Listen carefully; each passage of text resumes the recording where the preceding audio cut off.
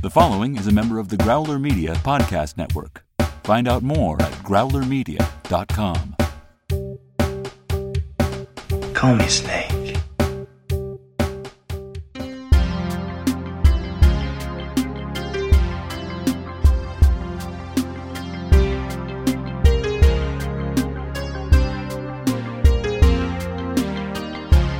Welcome to Escape from New York Minute, where we celebrate and analyze the dystopian classic 1 minute at a time. I am Molly Balin. And I am Eric Deutsch. And we welcome back geek culture and technology writer extraordinaire, Carol Pinchevsky. Hi there. That's so soft and welcoming. No, it's too pleasant for a movie about a prison. But it's not just any movie about a prison. It's an awesome movie about a prison. It's just like so welcoming. It's like, here, have some tea. Welcome to prison. I just finished my cup. So this minute starts out with Cabby very excited to show off Snake to Brain, but unfortunately the scene turns sour quickly as it is discovered that Snake knows Brain from the past, and the minute ends with Snake pulling his gun on him. Yeah, we're in Brain's library. We're in what I named our Facebook group after. We finally made it here. How exciting. Isn't it funny how you run into people in the strangest places? Like, my husband and I, we were in Tokyo, and we were in the subway in Tokyo, and suddenly, without warning, this old Japanese woman runs up to him and saying, "Peter, Peter," and she knew him because he had met her son through another friend, and like 2 years prior to that. Whoa. So like one of the three people who could have known him in Tokyo recognized him in a subway.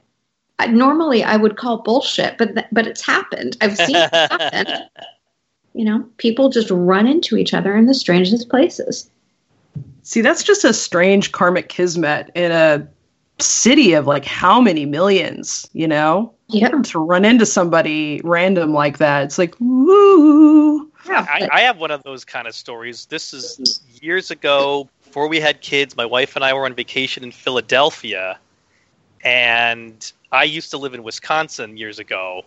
And when I got back, I got an email from an ex-girlfriend from my time when I was living in Wisconsin saying, "Were you in Philadelphia last weekend?" And I was like, "Yeah." She said, "My sister was on vacation with her kid, and she thought she saw you, but wasn't sure, so she didn't want to go up to you." I was like, "Yeah, that was me." Yeah. Weird. Molly, did you have that story too? I can't think of anything random like that kind of kismet-y meeting that I've had. I haven't had the pleasure yet.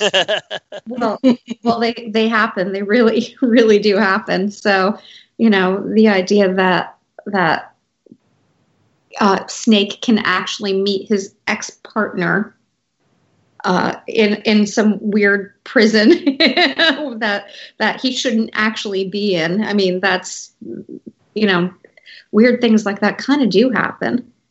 And we get Brain's real name, and we know why he's called Brain now, because I'd call myself Brain too if my name was Harold Hellman.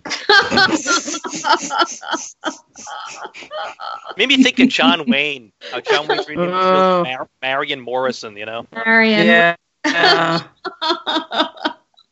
Oh. Yeah, but now we get to meet Harry Dean Stanton. Yeah, we do. Another top-notch character actor here. This movie's just got an incredible cast. Yeah, I love I just love the casting of this film. And in fact, actually, Adrienne Barbeau, she's John Carpenter, the director's wife. But right. But she's a better actress than that. Yes. Yeah. Like we were watching this, my husband and I, together a few days ago, and I said, she's the director's wife. He said, no, but she's a good actress. Yeah, but I love the way this film is cast. Yeah, so we've got Harry Dean Stanton here as Brain. He's the real deal. Long storied career. I mean, the stuff I personally know him the most from, other than this movie, Pretty in Pink and Alien. He's in Red Dawn. He's got a funny cameo in The Avengers, which is probably playing off of his role from Alien. Don't forget Repo Man. Oh, I mean, it's not a thing of forgetting. I saw Repo Man once, so I don't really remember it. So I saw on IMDb that he's in it. The life of a Repo Man is always intense, and a different character set gave one of my favorite quotes of all time. It's from Repo Man. The more you drive, the less intelligent you are. I loved that. Yeah. I've always liked Harry Dean Stanton, particularly from Alien, and it wasn't a very big role, but he loomed so large in it, and just being this quiet guy who kind of just echoed his buddy, and he was so good in it. I just loved him. Yeah, and I'm not the only fan of Harry Dean Stanton. It turned out that the late Roger Ebert, loved him and said that he called it like the Harry Dean Stanton law, like he's in a movie, it can't be too bad. Yeah, it was it was the Stanton Walsh rule. Stanton. No movie featuring Harry Dean Stanton or M. Emmett Walsh can be bad. Emmett Walsh? M. Emmett Walsh? Yeah, I don't think I know him. He's one of those guys, if you saw his face, you would know him. He's another guy that's been in a million things. Oh, you mean that guy who was in that thing that one time? Yeah. He's another one of those guys who just, you definitely would know his face. Yeah. Oh, I didn't know that there was another guy besides Harry Dean Stanton who had that same honor. And he's another one that was part of that John Carpenter, repeat business thing. He was also in Christine, and then John Carpenter at some point was going to develop a TV show about a private investigator, and he offered the lead to Harry Dean Stanton, but he turned it down, and then I guess the show never actually was made anyway. But so just yet another in that long list of people that, worked with John Carpenter multiple times. Oh, why would he turn it down? No. Well, it turns out it was good if the show was never made. Oh, right. Good point. Yeah, I've always loved Harry Dean Stanton too. So we get, I've got this great minute to cover. Watch Harry Dean Stanton, and not only is it Harry Dean Stanton, it's Harry Dean Stanton wearing a cravat. He's dressed like a French painter from the 1870s, don't you think? Yeah. I guess just when you're in Manhattan prison, you're just like, what the hell? I'll accessorize. I don't know. Do you know that he was 55 years old when Escape from New York came out? Oh, right, yeah. Yeah, because he was born in 26. Right. He's so much older than he looks. He has the kind of this ageless face. I would have looked at him and said maybe 40. Yeah. Wait, hold on, because I'm older than 40, and he looks a lot older than me in this movie. Well, people age differently then. True, and he was in prison, so. Right. Yeah. No. I mean, actors, people of the past. I mean, I have this picture of my grandmother who, when she was 50, she looks, rather old. And interestingly enough, the script actually describes Brain, obviously he hadn't been cast yet, as having a long and shaggy beard. And Brain is completely clean-shaven in the movie, so obviously once they cast him, they did away with that, because it was as late as the shooting script even still has him as a long and shaggy beard. So I wonder why I didn't see anything online of why they went away from that. Maybe he didn't want to wear a fake beard? I don't know. I feel like Harry Dean Stanton came out of the womb looking like this. He never was a child. I have a hard time believing he was a kid, or when we see pictures of Ernest Borgnine, he really he looks like himself. He has a very identifiable set of features that there isn't I think a wide difference between what he looked like when he was 35 and when he was older. But Harry Dean Stanton, I feel like he just looked the same. Like he just popped out this way and just kept on going. Yeah. And he was working up until I think the year before he died. Yep. Oh, he was a Navy guy too. There's a couple of Navy guys in this movie, and he also served in the Navy during World War II. It's interesting. Mm-hmm. Yeah. That's when I realized how old he really was. When I learned, I don't know when I learned that he had served in World War II. I thought, was he fighting in utero? I didn't. And he had a great. I saw a great quote from him talking about this movie that he went up to John Carpenter and he said, "I'd like to change my lines," and John Carpenter said, "You can do whatever you want, just don't mess with the plot." Oh, great! He has in terms of acting 202 IMDb credits. Wow. 202. So, a good career. And I didn't know he was the kind of actor who would improv. Good for him. Yeah. Unfortunately for him, Snake's not happy to see him, though.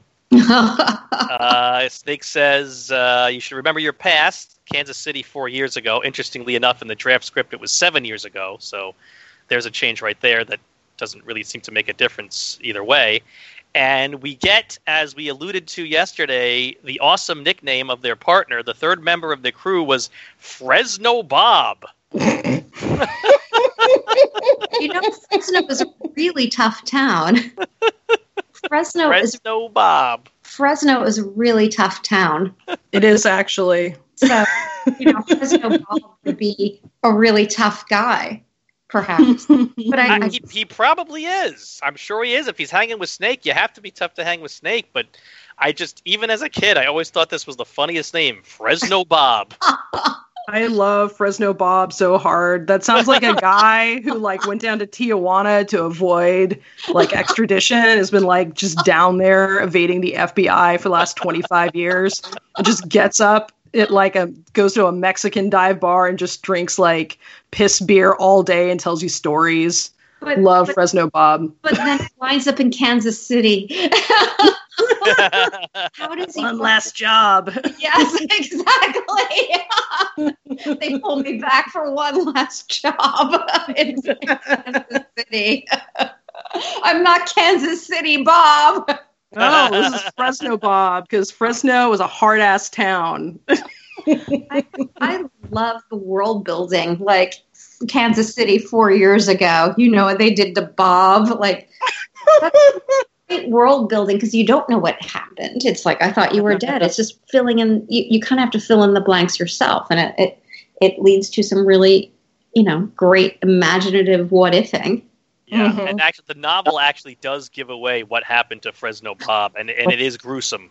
What happened? The police, after he's caught, because Brain betrays him and Snake, the police skin him alive. Oh. Oh, no. God. That's awful. Yeah. That is just awful. Which police was it? It's got to be our friends, the U.S. police force that we've been seeing throughout this movie. I can't think of who else it would be.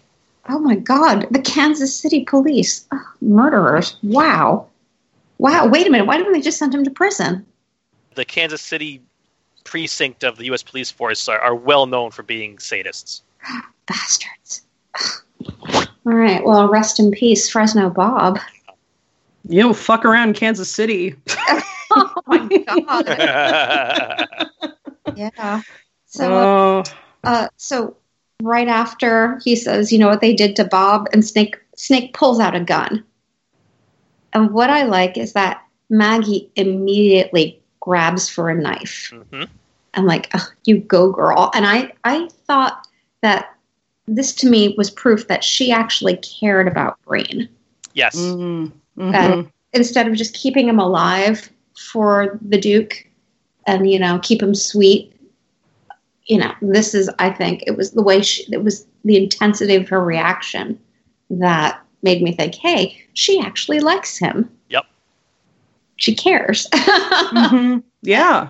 And she'll show it with a knife. Yeah, no, a girl doesn't pull a knife unless, she's got a motivation. And yeah, obviously they have a relationship going. And we see a little bit of that, I think, towards the next minute too, there's a couple of shots that I think shore up that for us as audience members. But well, for me, I thought it was kind of clear that they had been nesting together when they walk in to the room, because the room has freaking throw rugs. when you're bedding down as a couple. So it wasn't just, I'm giving you sex and keeping you alive. It's, hey, let's have a home, honey. There's homemaking happening. Now let's talk about something else that's in this room in the background that no one talks about, but boy, is it weird that it's there. There is an oil well, a working oil well, inside Brain's library. I was going to save this to the next minute, but I can talk about this now if you want. Oh, may as well, because what the hell? Okay. I can prove that this film is science fiction. Damn it, I lost Carol. Yeah, you had me. You did have me, but this is proof. And I took some notes on this. Manhattan is built of metamorphic rocks, of Manhattan schist and Fordham gneiss, Gneiss. It's a type of rock. And it's great for building skyscrapers and subways. It's really dense, thick, hard rock. And according to a page on the Williams College website, quote, metamorphic rock forms when any of the various types are subject to immense amounts of pressure and incredibly high temperatures that literally transform them into new types of rock. Shell becomes schist, limestone becomes marble, and both were folded in with a granite gneiss that had already formed 1 billion years ago. Now, I mention this because you can't get crude oil out of sedimentary rock. Sediment is organic matter. It's based on organic matter. You can't get crude oil you can only get crude oil out of sedimentary rock, and you can't get crude oil out of metamorphic rock. In other words, Brains really is a genius because he's getting oil from rock that does not produce oil. Wow. That's why this is science fiction. Because Manhattan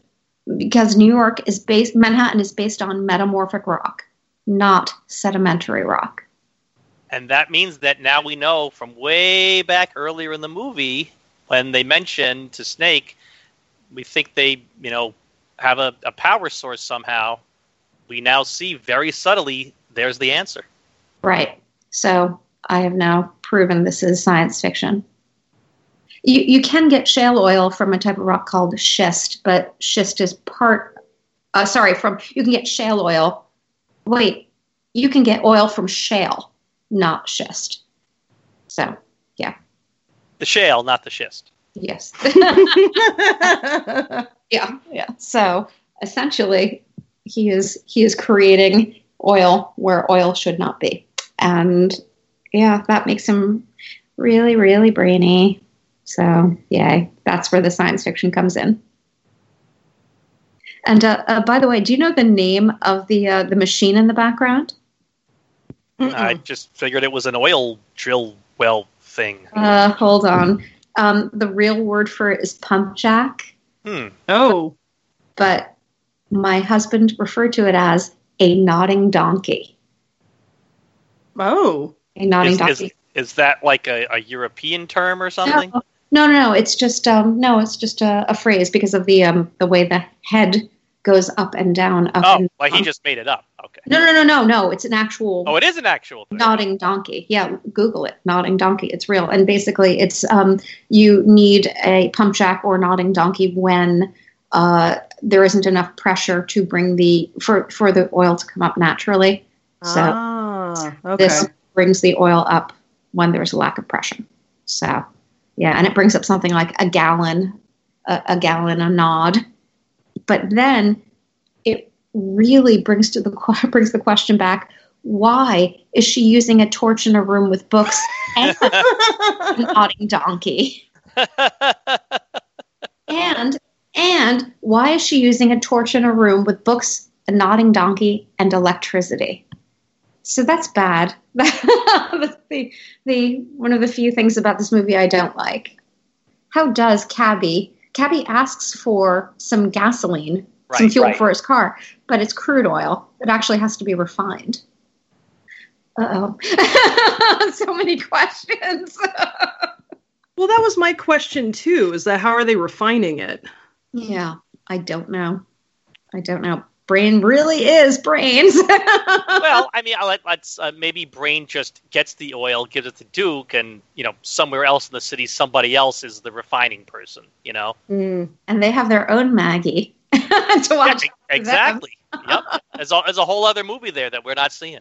And speaking of Cabby, as he asks for the gas, I mean, Cabby is that clueless person that has no idea what's going on around them, Like Snake and Brain are staring each other down. He's like, "Oh, you guys know each other. Oh, great. Hey, Brain, can I get some gas?" Meanwhile, like shooting daggers at each other with their eyes. Actually, I noticed Brain's eyes. He's kind of like looking around for the exits, He's nervous. Don't you think? Yeah. He's. I also like how Maggie's like, "You didn't tell me that you knew Snake Plissken," and just you can tell that this is going to be a fight. Uh-huh. I just can totally see how there's going to be a relationship fight. Like you have this past that you've never told me about. Oh, right. But do they actually have time to fight? Right. Time to have that boyfriend-girlfriend conversation. No, they don't. But it's interesting that there's this 3-pronged set of energies in this moment, because you've got Cabby, as Eric was saying, was being kind of a dumbass and be like, "Can I get some gas?" And you've got her spinning up being like, "You didn't tell me about him." And then you've got Snake, who's getting upset because he's like, hey, you fucked me over 4 years ago and I found you, and now the bill's coming due. Well, he wasn't even looking for him. It was just a bonus. Yes. It was hey, so glad you're here. So, like, this one's for Fresno Bob. Indeed. Yeah, I mean, I like that this is also a moment that Snake is basically calling Brain out for being unloyal. Yeah, that would kind of put a question into my head had I been his girlfriend. Mm-hmm. Oh, right. So you leave the people who need you. What's that about, honey? Mm-hmm. Mm-hmm. And he's very blasé about it. He's like, "You left. You were late." He's very calm about it. Right. There was a justification for it. Mm-hmm. Not like, "Oh my God, I'm so sorry. Oh my God." He doesn't. I mean, he seems concerned, but at the same time, he's not freaking out. Mm-hmm. Right. Maybe he knows where the traps are. Right. Wouldn't you have traps and, kind of escapes in your home in that time and place? I think that's warranted. Although, given the amount of flammable objects there. And the fire. So yeah, maybe they've got some homemade, plastique or something that's strapped to the nodding donkey that if, something goes down. Right.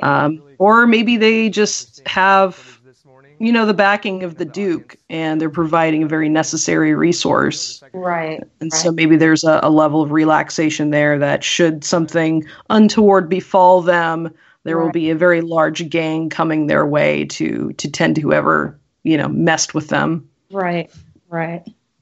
So Snake points a gun at Brain, but he's also got a foot planted on him, pushing him back, which means he's off balance. I'm trying to figure out why Maggie didn't do a leg sweep. Well, he's got the gun. She could do the leg sweep, but if his trigger finger just twitches, Brain's dead, Mm-hmm, mm-hmm. Right. All right, Carol, thanks for joining us again today. Carol will be back again tomorrow. Let everyone know again where they can find you out in the internet. I can be found on Twitter at Carol Pinchevsky, Carol Pinchevsky, pin like the needle, chef like the cook, sky like the thing above you. And my website is carolpinchevsky.com. All right, and we're on Twitter also. That's NY Minute Pod. We're on Facebook in Brains Library, just like in this very minute we're talking about, the Escape from New York Minute Hangout. Yeah. Rate and review us if you like what you hear, and make sure you subscribe so you never miss an episode. And so until tomorrow, be on time, stay out of the sewers, and we'll meet you on the other side of the wall.